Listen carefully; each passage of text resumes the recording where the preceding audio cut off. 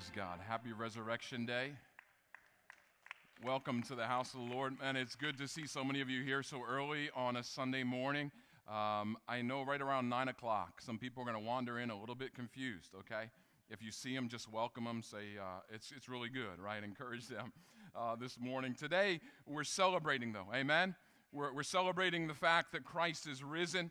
There is a traditional call and response in the church. It goes like this: He is risen, to which the response is, He is risen indeed. Let's try that. He's risen. I think you could do better than that. He is risen. Amen. Amen. Praise God. Well, as a church, you know this, many of you do, that we are in the midst of a series on the book of Acts. And Acts was written by a man by the name of Luke. All right, Luke. Luke was a great historian. He was also a physician. He was a brilliant man. I wonder if we could get a little more light in the house. I want to see your faces this morning. I want you to stay awake too. And so in the book of Acts, we've been looking together as a church at the history of the early church. We've been talking about how all of this got started. And what we've seen in the book of Acts is that the apostles, the earlier followers of Jesus, were constantly declaring the fact that Jesus Christ had risen from the dead.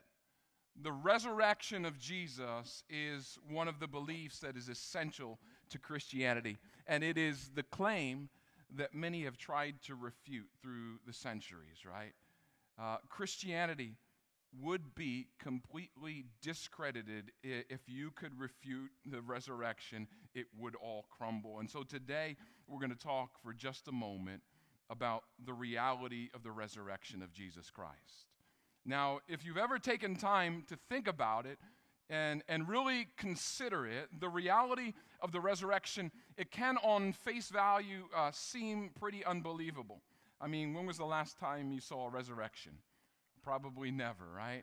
Some of you maybe have seen somebody resuscitated, but we've never really seen a resurrection. And so how do we know it's real?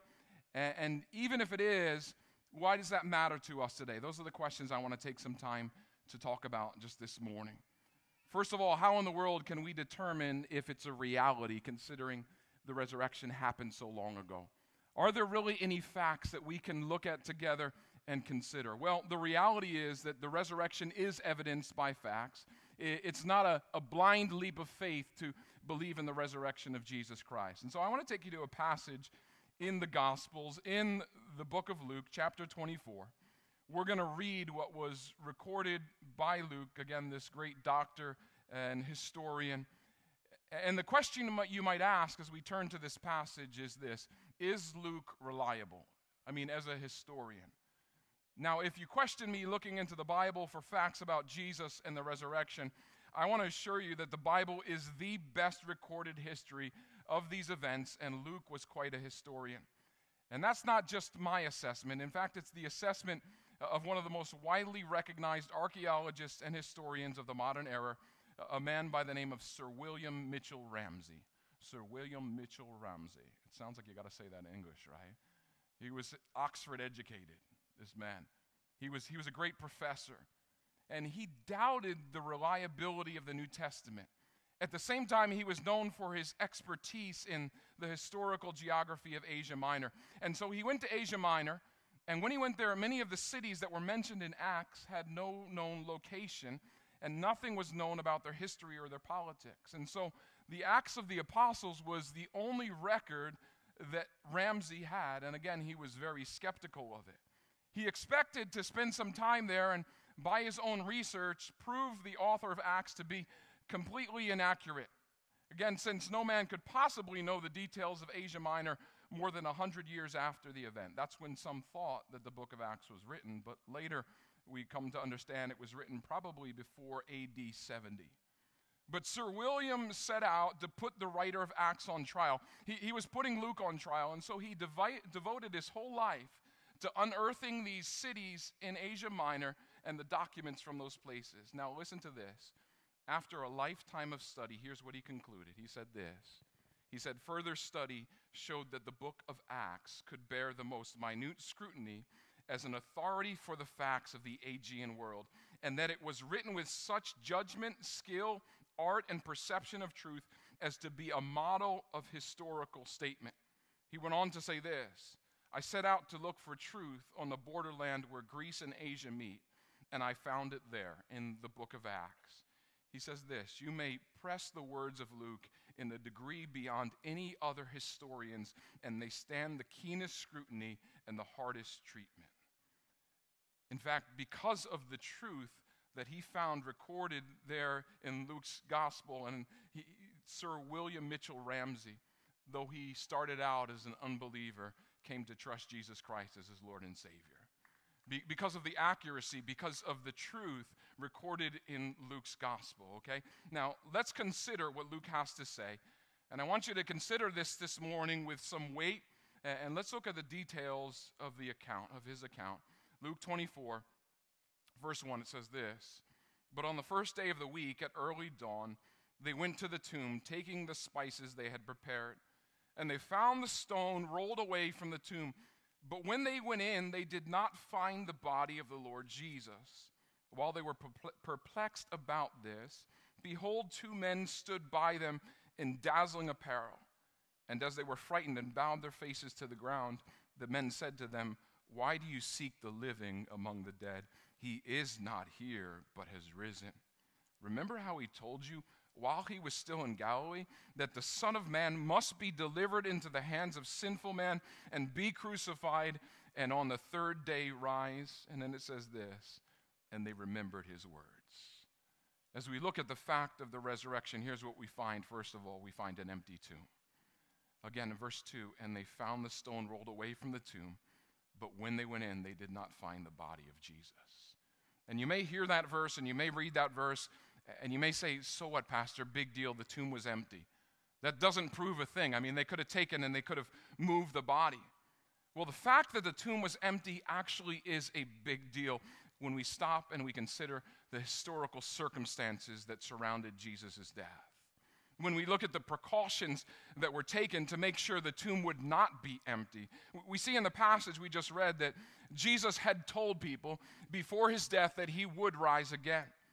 Now, not everyone, including the apostles, understood what Jesus meant, but the Jewish leaders, they said, we're not going to take any chances.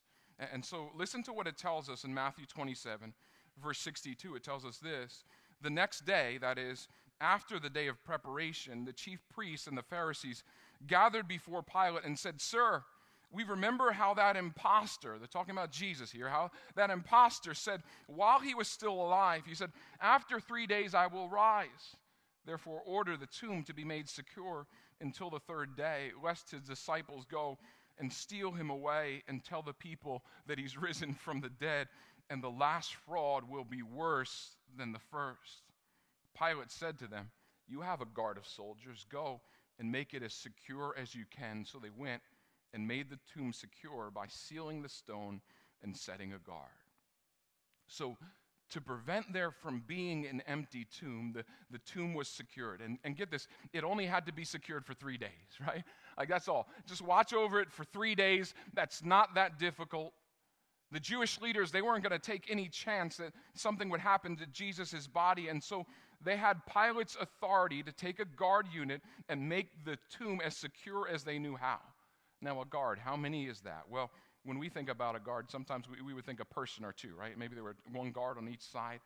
Well, it doesn't say in a passage how many, but we know from history that a guard is more of a unit than just a couple, okay?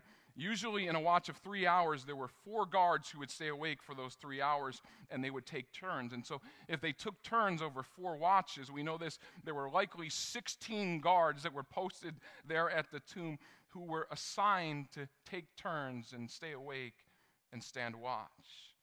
And since they were to make sure that the grave would not be empty, they would have certainly made sure, first of all, the tomb is not empty before they sealed it, right? And then they rolled that stone over it, and they sealed it with a Roman seal. Now, having this tomb secured in such a way makes it impossible that the grave would have been empty. But it was empty. And so how can that be explained? Again, there are some that try to argue that the disciples came and they sold the body, and that's why the tomb was empty. In fact, that's the story that the Jewish leaders spread because of the fact that the tomb was empty. Here's how Matthew records the actual event that took place that morning, along with what the Jewish leaders said. Matthew 28, verse 2. It says, "And behold, there was a great earthquake, for an angel of the Lord descended from heaven and came and rolled back the stone, and he sat on it. His appearance was like lightning, and his clothing white as snow. And for fear of him, the guards trembled and became like dead men." Now, after these events, it records for us in Luke 11 this, that some of the guard went into the city, and they told the chief priests all that had taken place.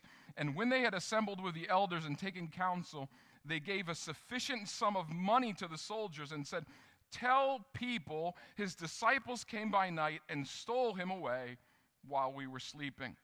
And if this comes to the governor's ears," they're worried, he says, "tell them you were sleeping when they came and stole the body. But don't worry, because if this gets to the governor's ears," they knew they could be in trouble if they said they were sleeping, right? "If it gets to the governor's ears, we will satisfy him and keep you out of trouble."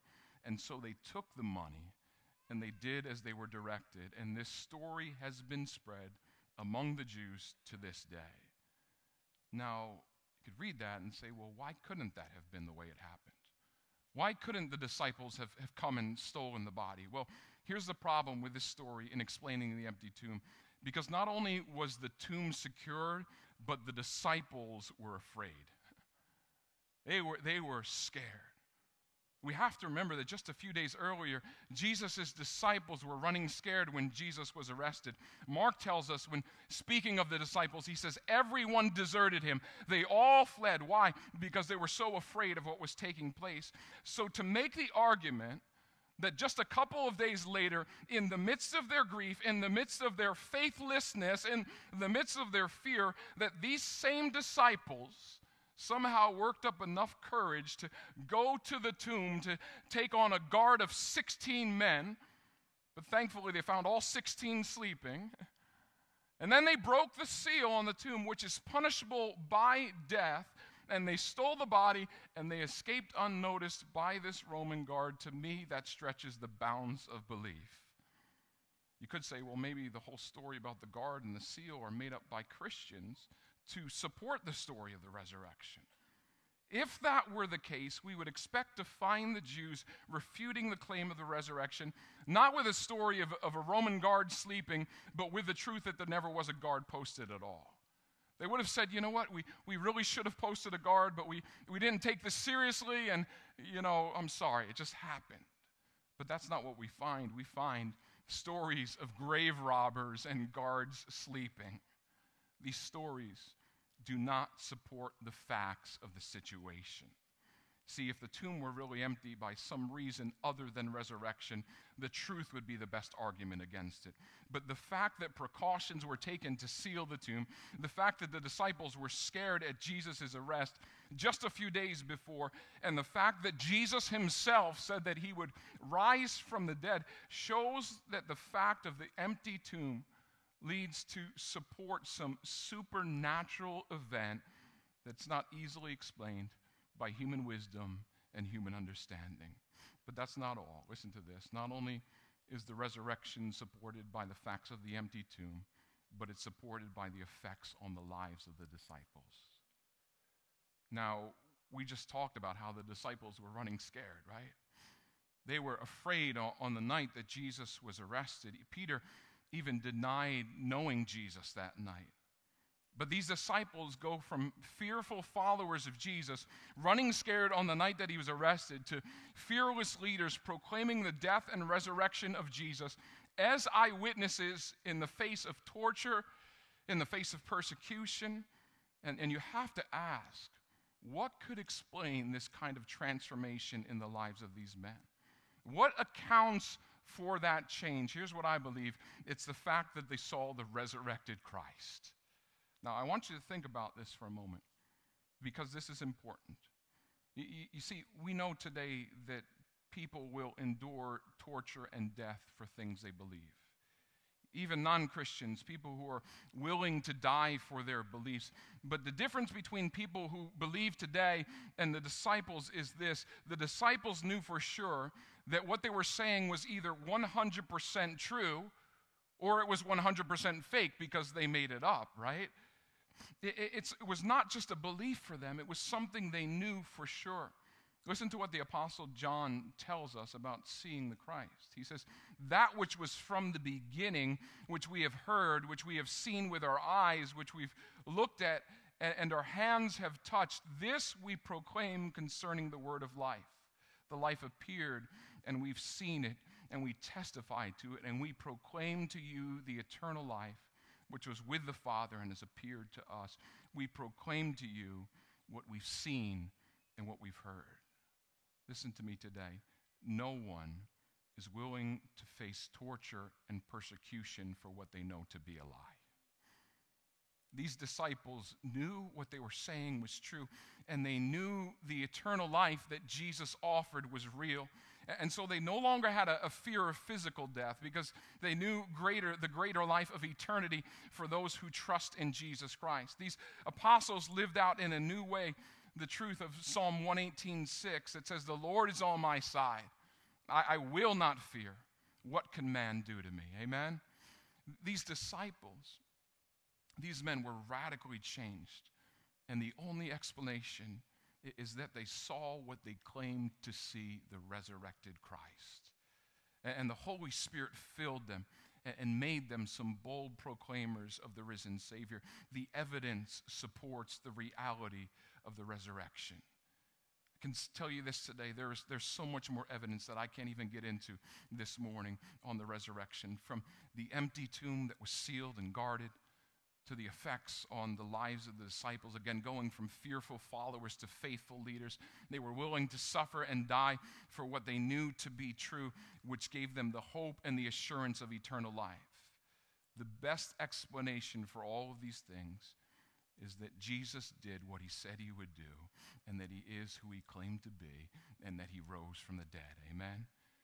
Even the fact that Christianity still exists today, when it's based on such a belief, is evidence that the resurrection really happened.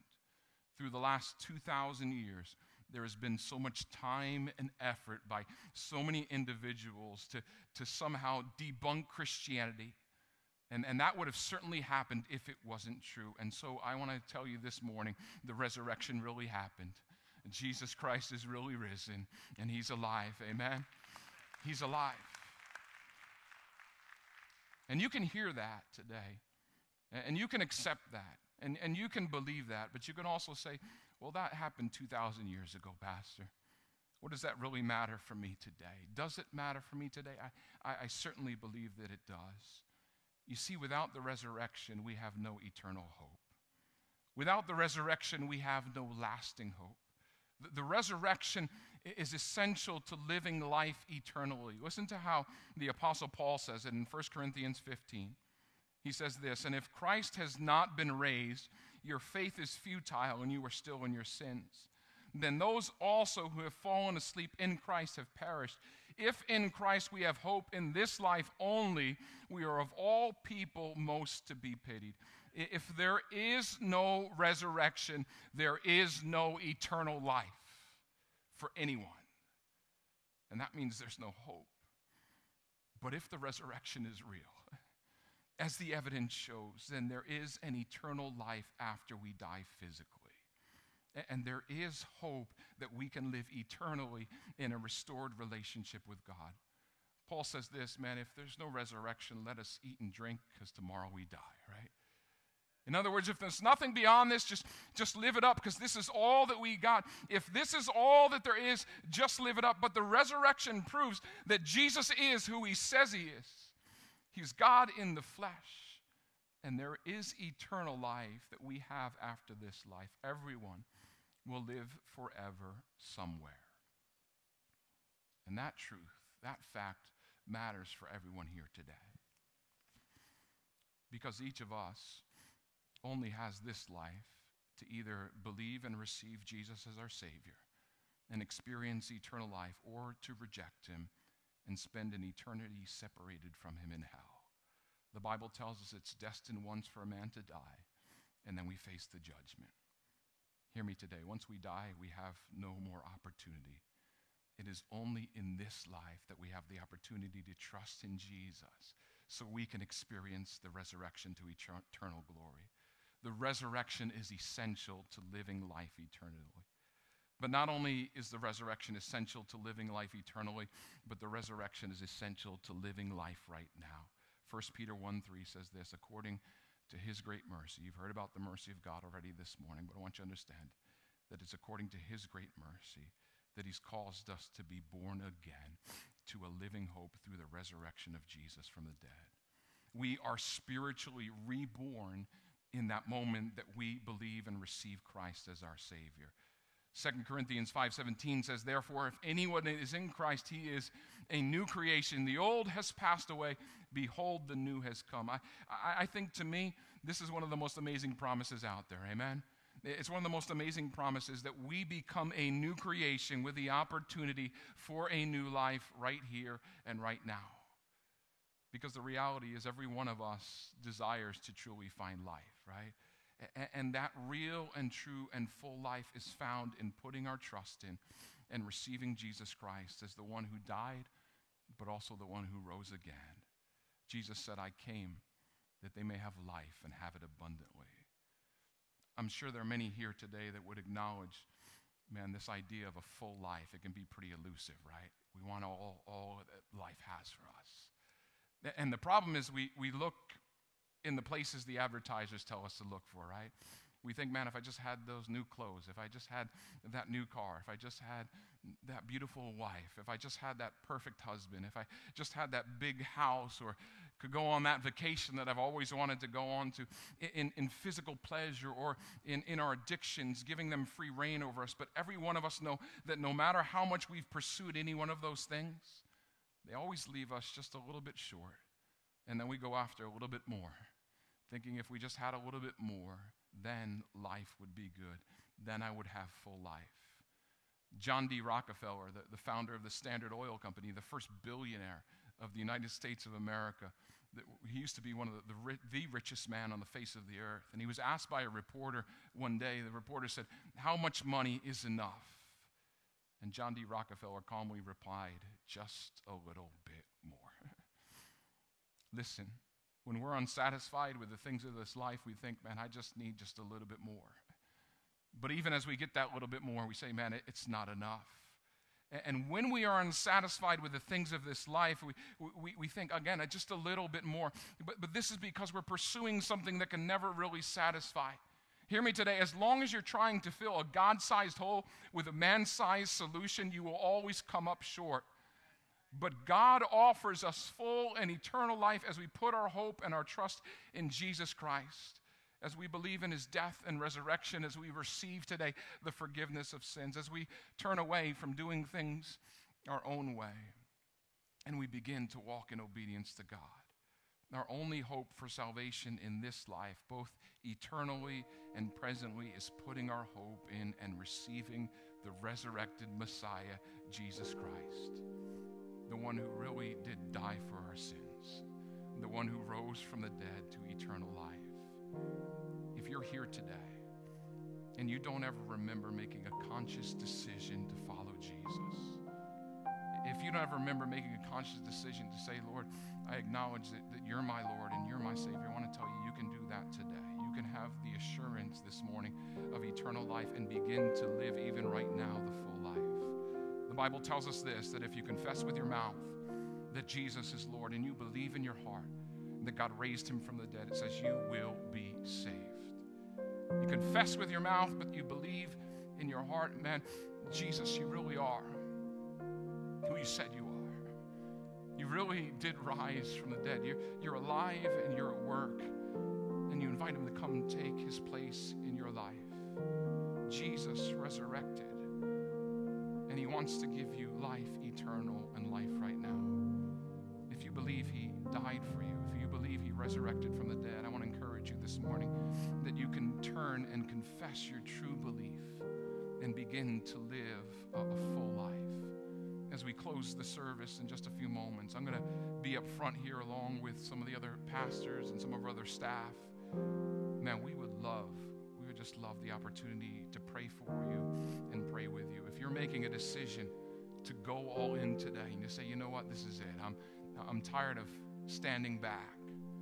maybe you've been sitting on the fence waiting for more evidence. I got to tell you, the evidence is in. It's been in for 2,000 years. Jesus is who he said he is.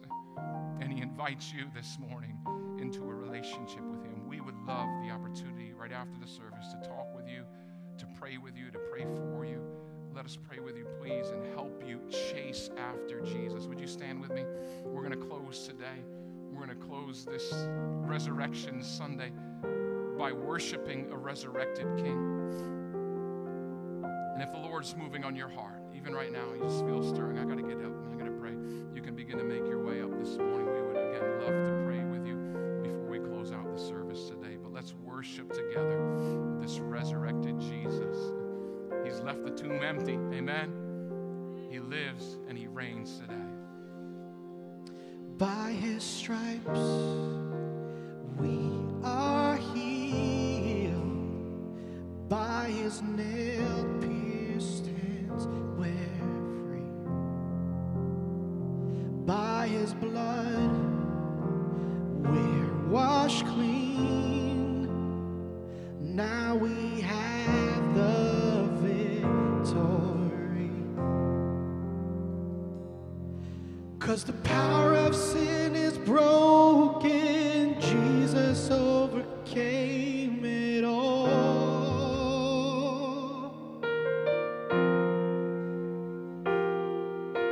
He has won our freedom. Jesus has won it all.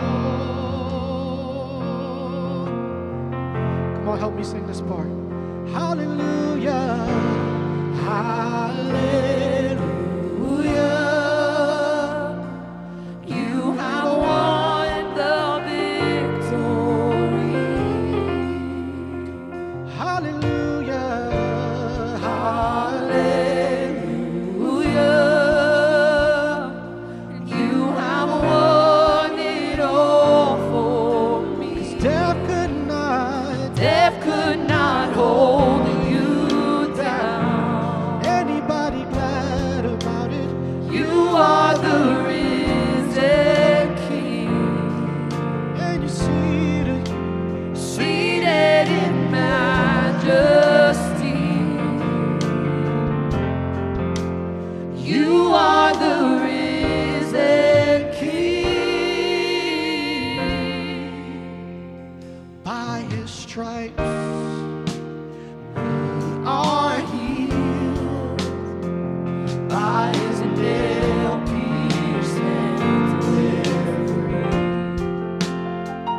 By his blood we're washed clean.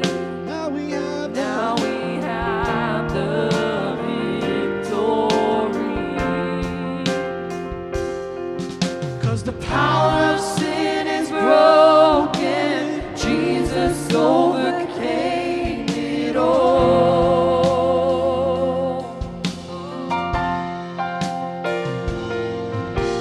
He has won our freedom. Jesus has won it all. Hallelujah. Hallelujah. You have won the victory. Hallelujah. Hallelujah. You have won it all. Yes, he has. 'Cause death could not hold you down. You are the risen King, and you're seated yes, in majesty. You are the risen. Come on, just the voices. Can we declare that death could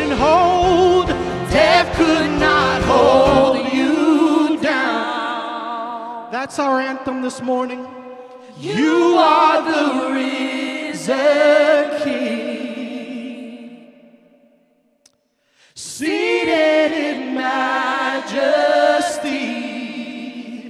You are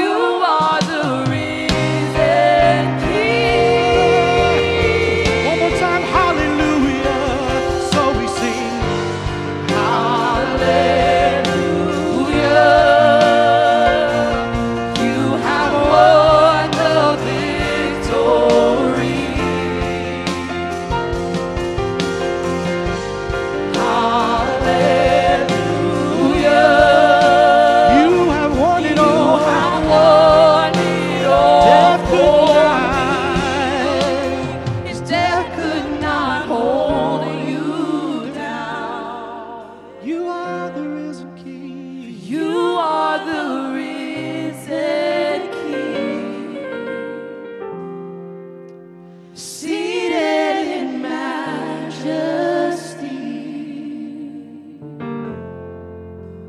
You are the risen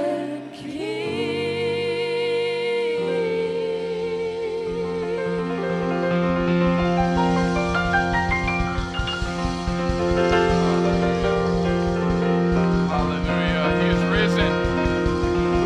He is risen. Hallelujah. I want to encourage you today. We're going to have some of our pastoral staff, elders up here at the front. Why don't you guys make your way up right now? We would love, again, the opportunity to pray with you. I shared on Friday as we were receiving communion that the ground is level at the foot of the cross. You may be here today and you may say, Pastor, you don't know what I've done in my life. I don't deserve what Jesus has done for me. Even if I believe it, I don't deserve it. Listen to me, none of us deserve it. It's all about God's mercy and His love, and it's extended to you today. If you've made a decision, you want to make a decision today to go all in and follow this Jesus who is passionate about you, who loves you, encourage you to come up and at the end of the service today. We, again, would love to pray for you and pray with you. But let me pray for you as we go out of this place today. Amen, that we would walk out of here in victory. Heavenly Father, we just thank you. Lord, we thank you today. Lord Jesus, that we celebrate and we serve a risen King, a risen Savior. Lord God, we thank you today that you are seated on the throne. And Lord, you're worthy of all the praise and the glory and the honor. Lord, we thank you for this weekend and as we remember, Lord, what you've done for us. Lord God, that you allowed your body to be broken. You allowed your blood to be shed so that our sins could be forgiven, that we could have a right relationship with the Father. And so we thank you that as we go out of this place this morning, we walk out of here in that victory, Lord God, believing, Lord God, that you've given us life abundantly now and life eternally with you. We give you thanks for it. In Jesus' name we pray. And everyone said, amen, amen. Bless somebody as you go today. Again, we'd love to pray for you. God bless you as you go.